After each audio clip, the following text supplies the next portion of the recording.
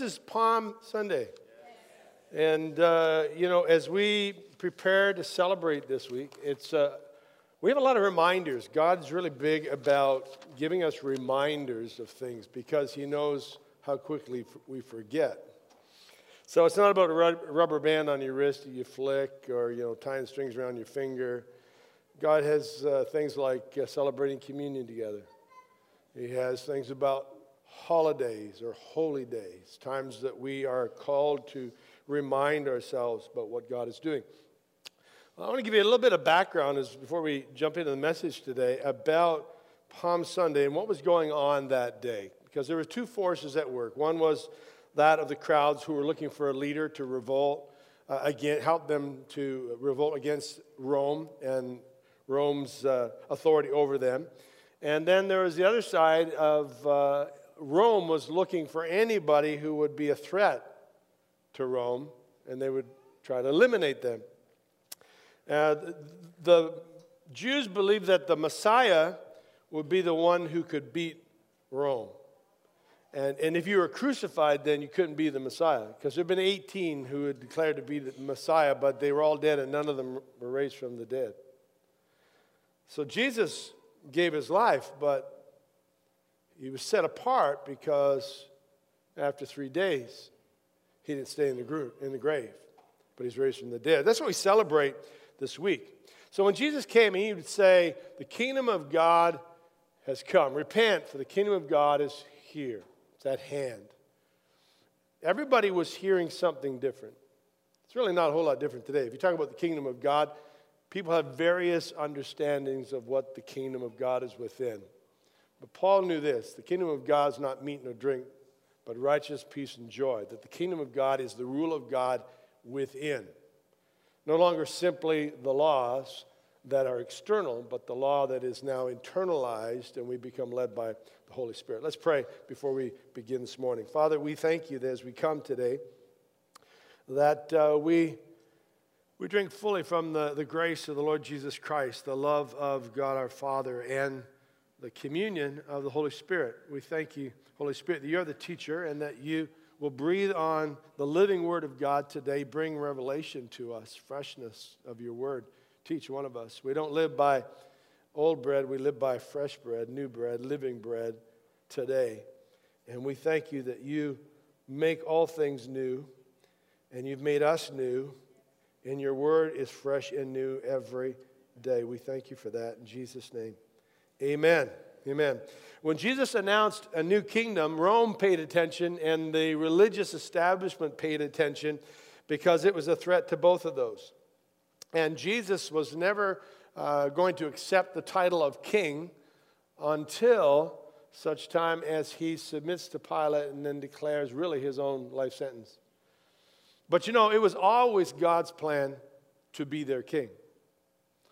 Back in the book of Samuel, we see the story of a people who rebel against God, and they say, we want a king like every other nation. And Samuel gets upset, and God says, don't worry about it, Samuel. They haven't rejected you, they've rejected me. It's much better to have God as your king. And then he goes ahead and says to Samuel, you have to read this sometime, we won't take time on it this morning, but he says, Samuel, you just warn them what a king will do to them and how a king will act. And so it lists off all the kinds of things, and, the king may protect them, but it comes at a cost. But Jesus actually becomes king. There's this great book by N.T. Wright, and he says, when God became king again. See, that's the issue. When we're born again, is Jesus really king? It's one thing to have him to be Savior of our life. It's another thing for him to be Lord of our life. Because you don't say no to your Lord. Only yes will do. Lord means absolutely your ruler. Whatever you say goes. And that's a daily basis for us. And it's kind of hit and miss. We're not perfect at this. But the goal is to, when we see that we missed it, just get right back on again and say, okay, we're back on track again. Holy Spirit, help me. Grace of God, help me, enable me, empower me. So we see them looking for two things that were needed to condemn Jesus. Blasphemy, to turn the crowds against him because the crowds were for Jesus most of the time, and treason in order to get Pilate to crucify him. So those were the two things that the religious leaders were looking to do to trap Jesus and get him into this place. Caesar claimed to be God, and so on his coins it was written the Son of God. And a devout Israelite would not even carry a coin that would have a graven image. But Rome considered religion for the common good, that it was helpful, but Rome controlled religion. The high priest was chosen actually by Herod, and once a year when they wanted to use the holy vestments for the sacrifice, they had to ask permission from Rome to use them. And so religion played a role as far as Rome was concerned. In Jesus' day, the question was, how will the kingdom of God come to earth? That's the big question. So when Jesus says, repent, turn from your way, go to God's way, the kingdom of God is at hand, what does that mean? To the zealots, they were looking to revolt. The zealots were the extreme nationalists. They intended to bring the kingdom of God by overthrowing the Romans by any means possible, including violence. Then you had the Essenes, and they decided to withdraw. They were the ones that withdrew into the caves. They wrote the Dead Sea Scrolls. We see them. They were ones that said, it's too late, it's hopeless, Rome's corrupt, religion's corrupt, everybody's corrupt, we're out of here, and we're not going to participate anymore. And then you had the Sadducees, and they decided to assimilate. So if you can't beat them, join them. And today, sometimes we find ourselves in exactly the same place today. There's some who want to rebel and protest everything. In fact, a friend of mine said that it's trendy to protest today. It is, about everything and anything. And social media gives everybody that ability to disagree. It can bring people together, but more times than not, it brings them apart. And other people that are deciding to withdraw, and many times as Christians, we just withdraw, and we just kind of want to pretend everything's okay and hide our head in the sand and just don't want to participate anymore. And then there's people that just assimilate and they just given up, and we look like and sound like everybody else. So really, there's a fourth option. And the fourth option is about faith. We could believe what Jesus said. But to do that, you have to change your paradigm. You have to change what you've thought, what you have been experienced, what you've been taught perhaps. But faith is really at the core of the issue. Do we trust God when we don't see anything happening, when we don't feel anything happening, when we don't hear anything different? Do we still believe that he is who he said he is?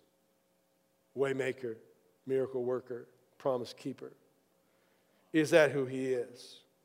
So three options: revolt, withdraw, or assimilate. But Jesus got in trouble with all three groups. Matthew chapter 8, verse 10, story of the centurion who comes to Jesus over the sickness and disease of one of his children, and he needs of Jesus to come and heal. And so Jesus said, I'll come to your house. And he goes, oh, Jesus, I'm not even worthy for you to come to my house. You don't have to come to my house. All you have to do is speak a word. Speak a word, because I'm a man under authority of Rome, and if I speak to this one and say go, he goes. If I say come, he comes. I understand how this works. And Jesus turned to the people around him, and he said, this is great faith. Now, that was not a problem in itself. He's talking to a Roman soldier. He says, great faith, but then he adds this: I haven't seen this kind of faith anywhere in Israel.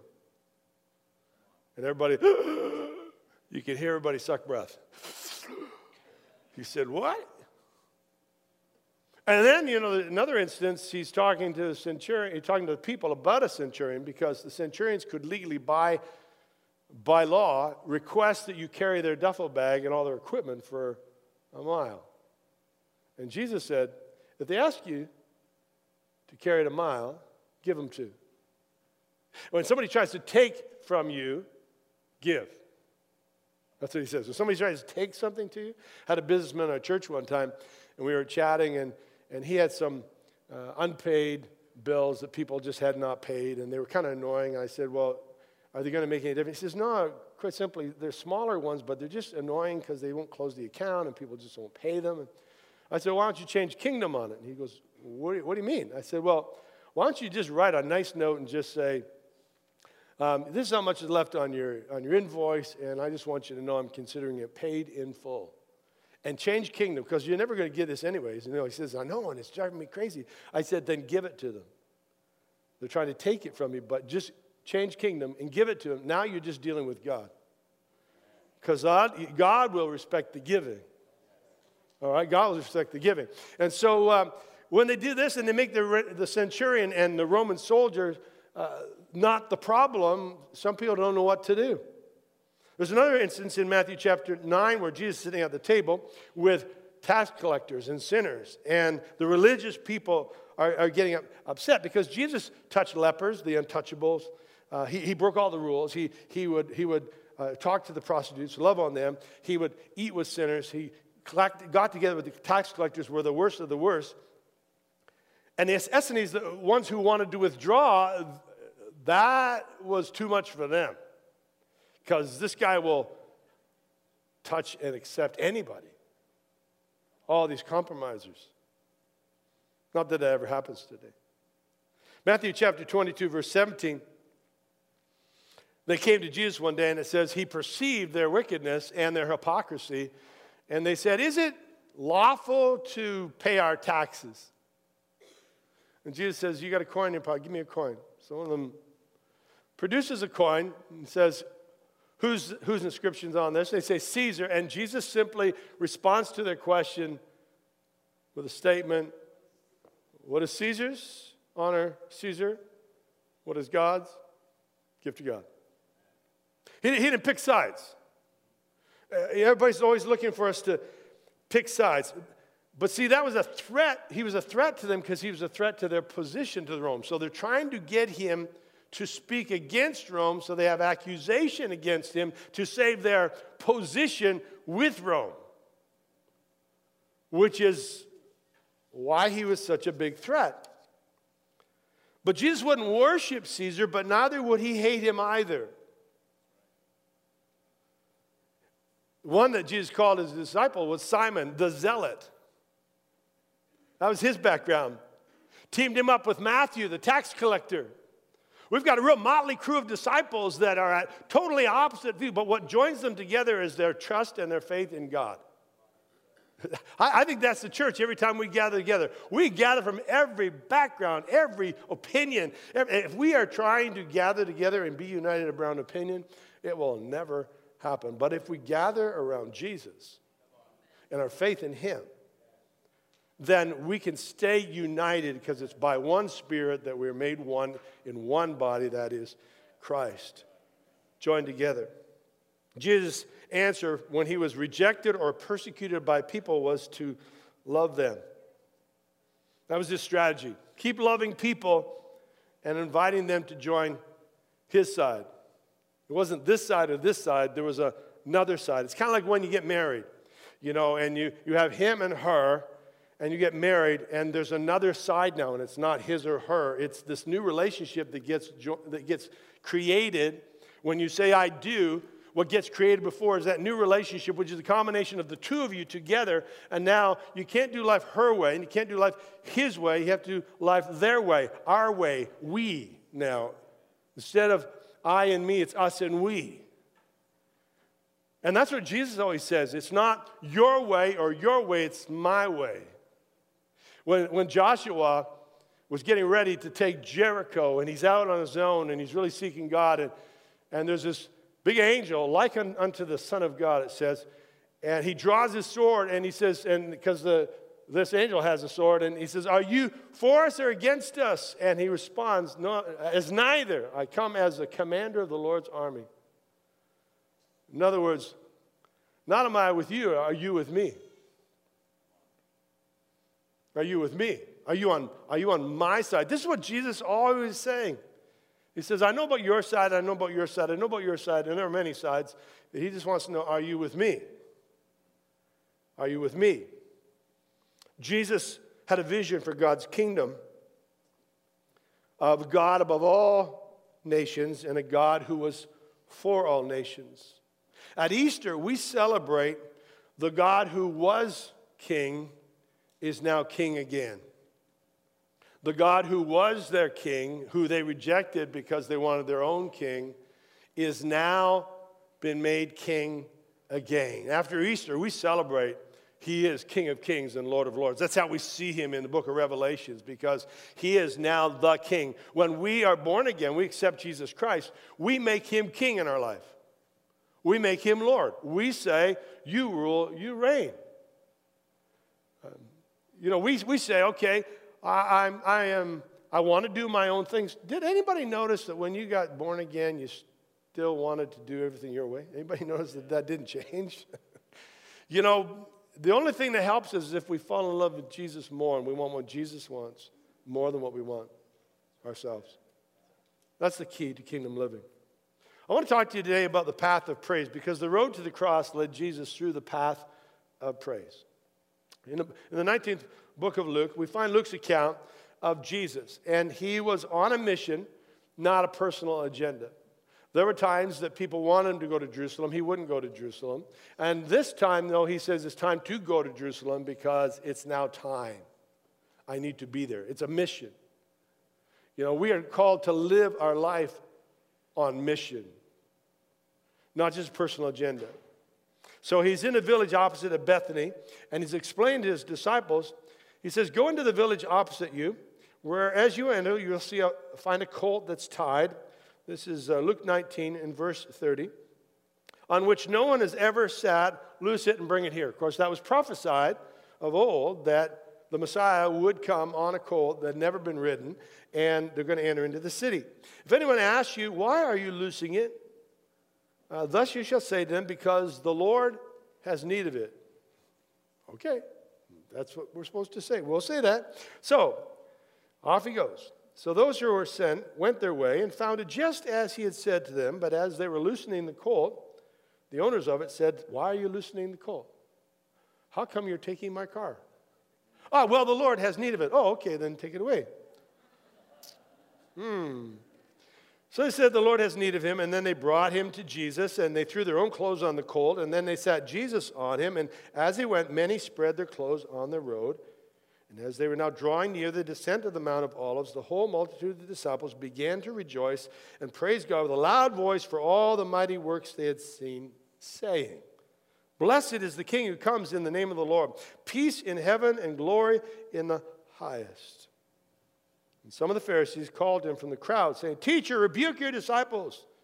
But he said to them, I tell you that if these should keep silent, the stones would immediately cry out. Jesus is going from the Mount of Olives, which overlooks the city of Jerusalem, and he's traveling down a road that if you go there today, you will find is still there.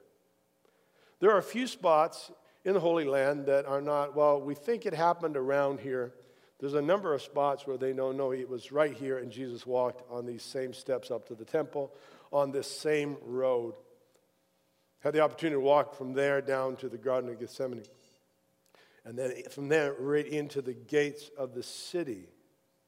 And as they enter the gates with praise, that's what we call Palm Sunday. People began to throw their clothes down. They put palm branches off. They laid them in the road. And when I was a little kid and we made little palm branches in Sunday school, they didn't tell us that was a nationalistic sign for the nation of Israel. And so they're pretty excited because a king is coming to liberate us, and Rome's all watching this to see what's going on, and they're pretty excited. And as you'll find out, some people didn't even know why they were there. So Hosanna means save, we pray. This praise is to express honor and glory to God. And when they praise God, when they worship him, that's the most loving thing God could do. Because we were made for worship. But only God is able to be worshiped. So God says, tell you what, best thing I can do for you, you worship me. Don't worship anything else. Don't worship idols. Don't worship any other person. You worship me. Some people say, well, is it because God's ego? No, because God doesn't get changed by worship. We get changed by worship. It's the same principle of honor. You don't become an honorable person by receiving honor. You become an honorable person by giving honor. So honor your mother and your father. Yeah, but you don't know my mother and father. It's got nothing to do with them. It's got everything to do with you. Yeah, but we're supposed to forgive. Yeah, but they don't deserve to be forgiven. Forgiveness is not about the other person. Forgiveness is about setting you free from a prison, regardless of what another person chooses to do or the choices they make in life. And praise has everything to do, and worship has everything to do with worshiping a God who does not change when we worship, but we change when we worship. We change when we praise. Psalm 118, verse 24 says, "This is the day the Lord has made. We will rejoice and be glad in it. Blessed is he who comes in the name of the Lord." This is a messianic passage. This is really talking about and prophesying about Jesus and the Messiah. And he says, this is the day, because that's what faith always is. Faith is never past or present. Faith is now. It's not about I had faith for something in the past. It's not about I have faith for the future. When you have what you pray for, what you already have it, you don't need faith. You need faith while you're standing and believing God for the manifestation of it. So he said, this is that day. And this is what's going on as he enters into this path of praise on Palm Sunday. You know, we're going to worship. A lot of people want worship. They want fame and fortune, but they can't handle it. Few can handle the adoration of people because we weren't made to. We were made to worship, but not to be worshiped. So you see all kinds of lives that are falling away, people in prime that have taken their lives because they can't handle the pressure that gets put on them, but it's a very pressure that they were looking for. They just didn't know what it would cost them. In Matthew's account of this same story, Matthew chapter 21, we see Jesus at this point going into the temple. And it says in Matthew 21, verse 12, "And Jesus went into the temple of God and drove out all those who bought and sold in the temple, overturning the tables of the money changers and the seats of those who sold doves." Now, they were meeting a genuine need, because when people travel from a distance, rather than bringing the animals for the sacrifice, they would bring money, and then they would be able to buy their sacrifices, and then they can convert them. Nothing wrong with that, except these money changers were ripping people off, and it was about them making money off of the people as opposed to serving the people.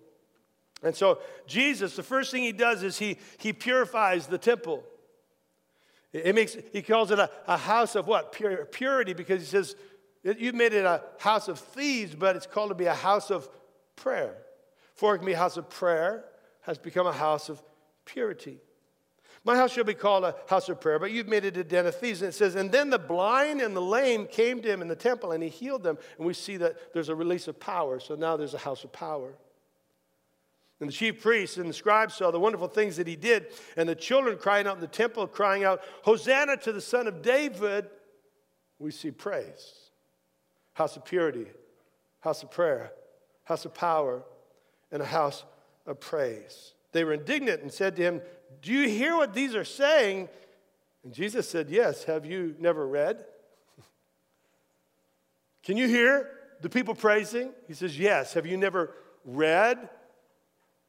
Of course, they should have read, because that was their vocation. That was their pursuit. Out of the mouth of babes and nursing infants, you perfected praise. Old Testament says strength, but this is a better translation of it. They say is praise. It's interesting to see that as Jesus speaks to them about praise, that this praise, this path of praise, would lead to the cry of criticism a week later. The most amazing thing about Jesus, my Savior, my Lord, your Lord, is that Jesus knew everything that was going to happen to him ahead of time, and he still obeyed the will of the Father. There's a lot of things that happen, and, wow, I didn't expect that was going to happen. You ever said that? Well, I didn't see this coming, And I often went, oh, boy, if I knew that, and then I thought about it, I thought, well, if I knew that, then I would not have done this. and I would not have obeyed God many times, because if I saw what was coming, I would have said, thanks, but no thanks.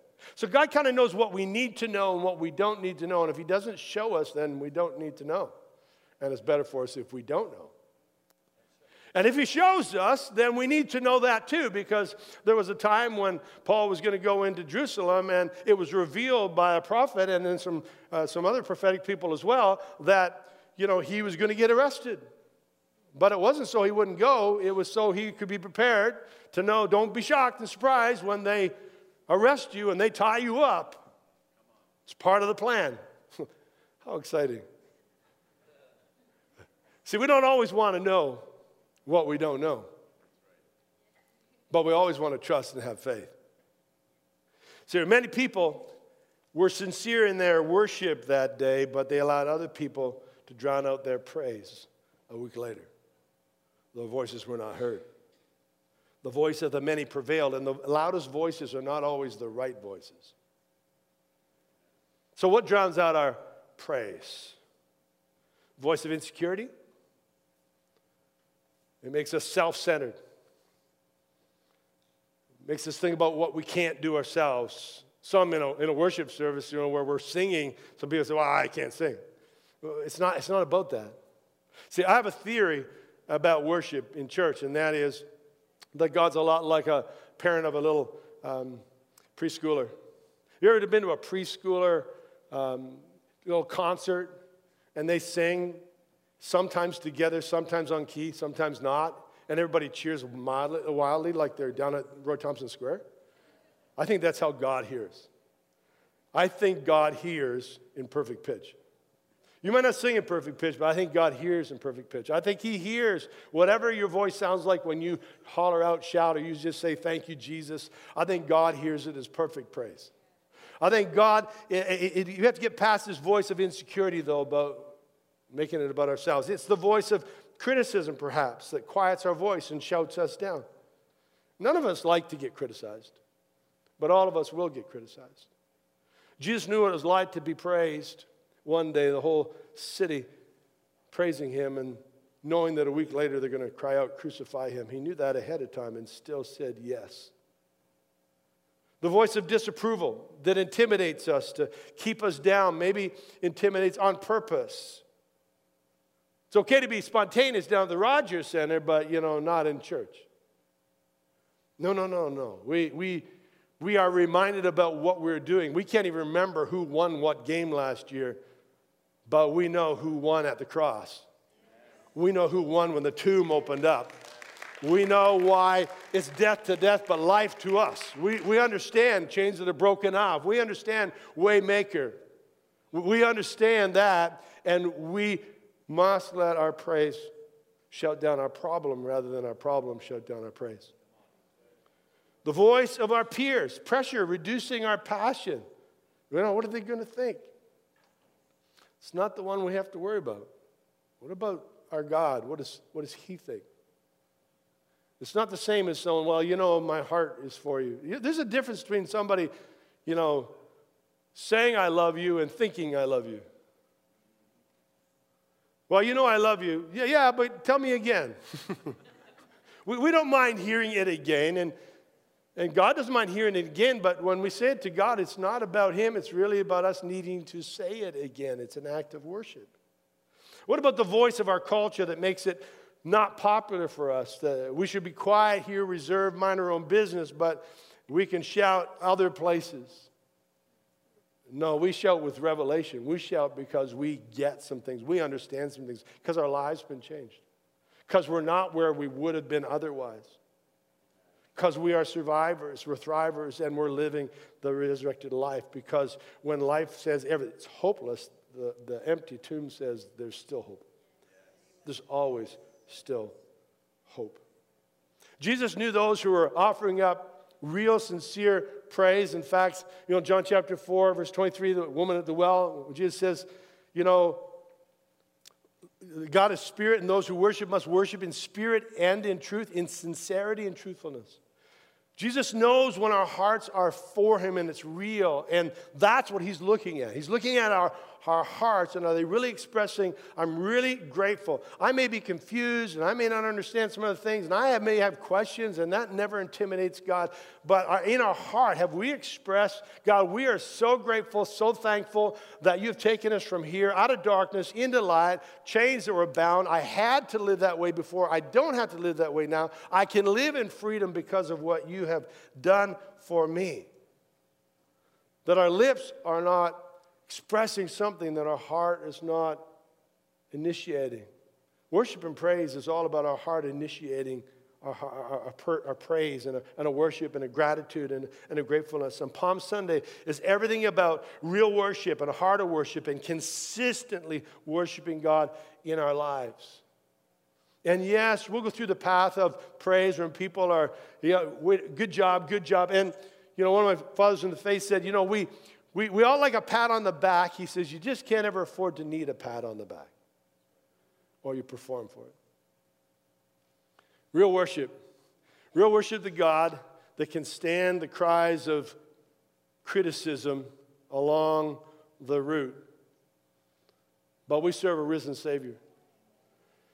And we can't be moved by the praise of men or the criticism of men. But the praise of our God will keep us through the criticism of people. And we'll remind ourselves that we have hope because we have a Savior that's risen and is alive and ever lives to make intercession for us. Let's pray. Heavenly Father, we thank you today. We are grateful for all you have done. We are grateful today, and our hearts are full. Father, we meet our problems with praise today, knowing that you are greater than any problem. We meet our challenges with praise, knowing that Jesus is the forerunner of our faith and has gone everywhere we need to go and made provision for us already. And we say yes to you today as we worship in spirit and in truth. And as we stand before you, we say, Lord, you are our God and we are your people. And you have done that. You have initiated it. And you have said that we would be your people. And we are grateful today. And we will enter into the path of praise. We will go through the places of criticism. But we will stand as a people of faith. In Jesus' name.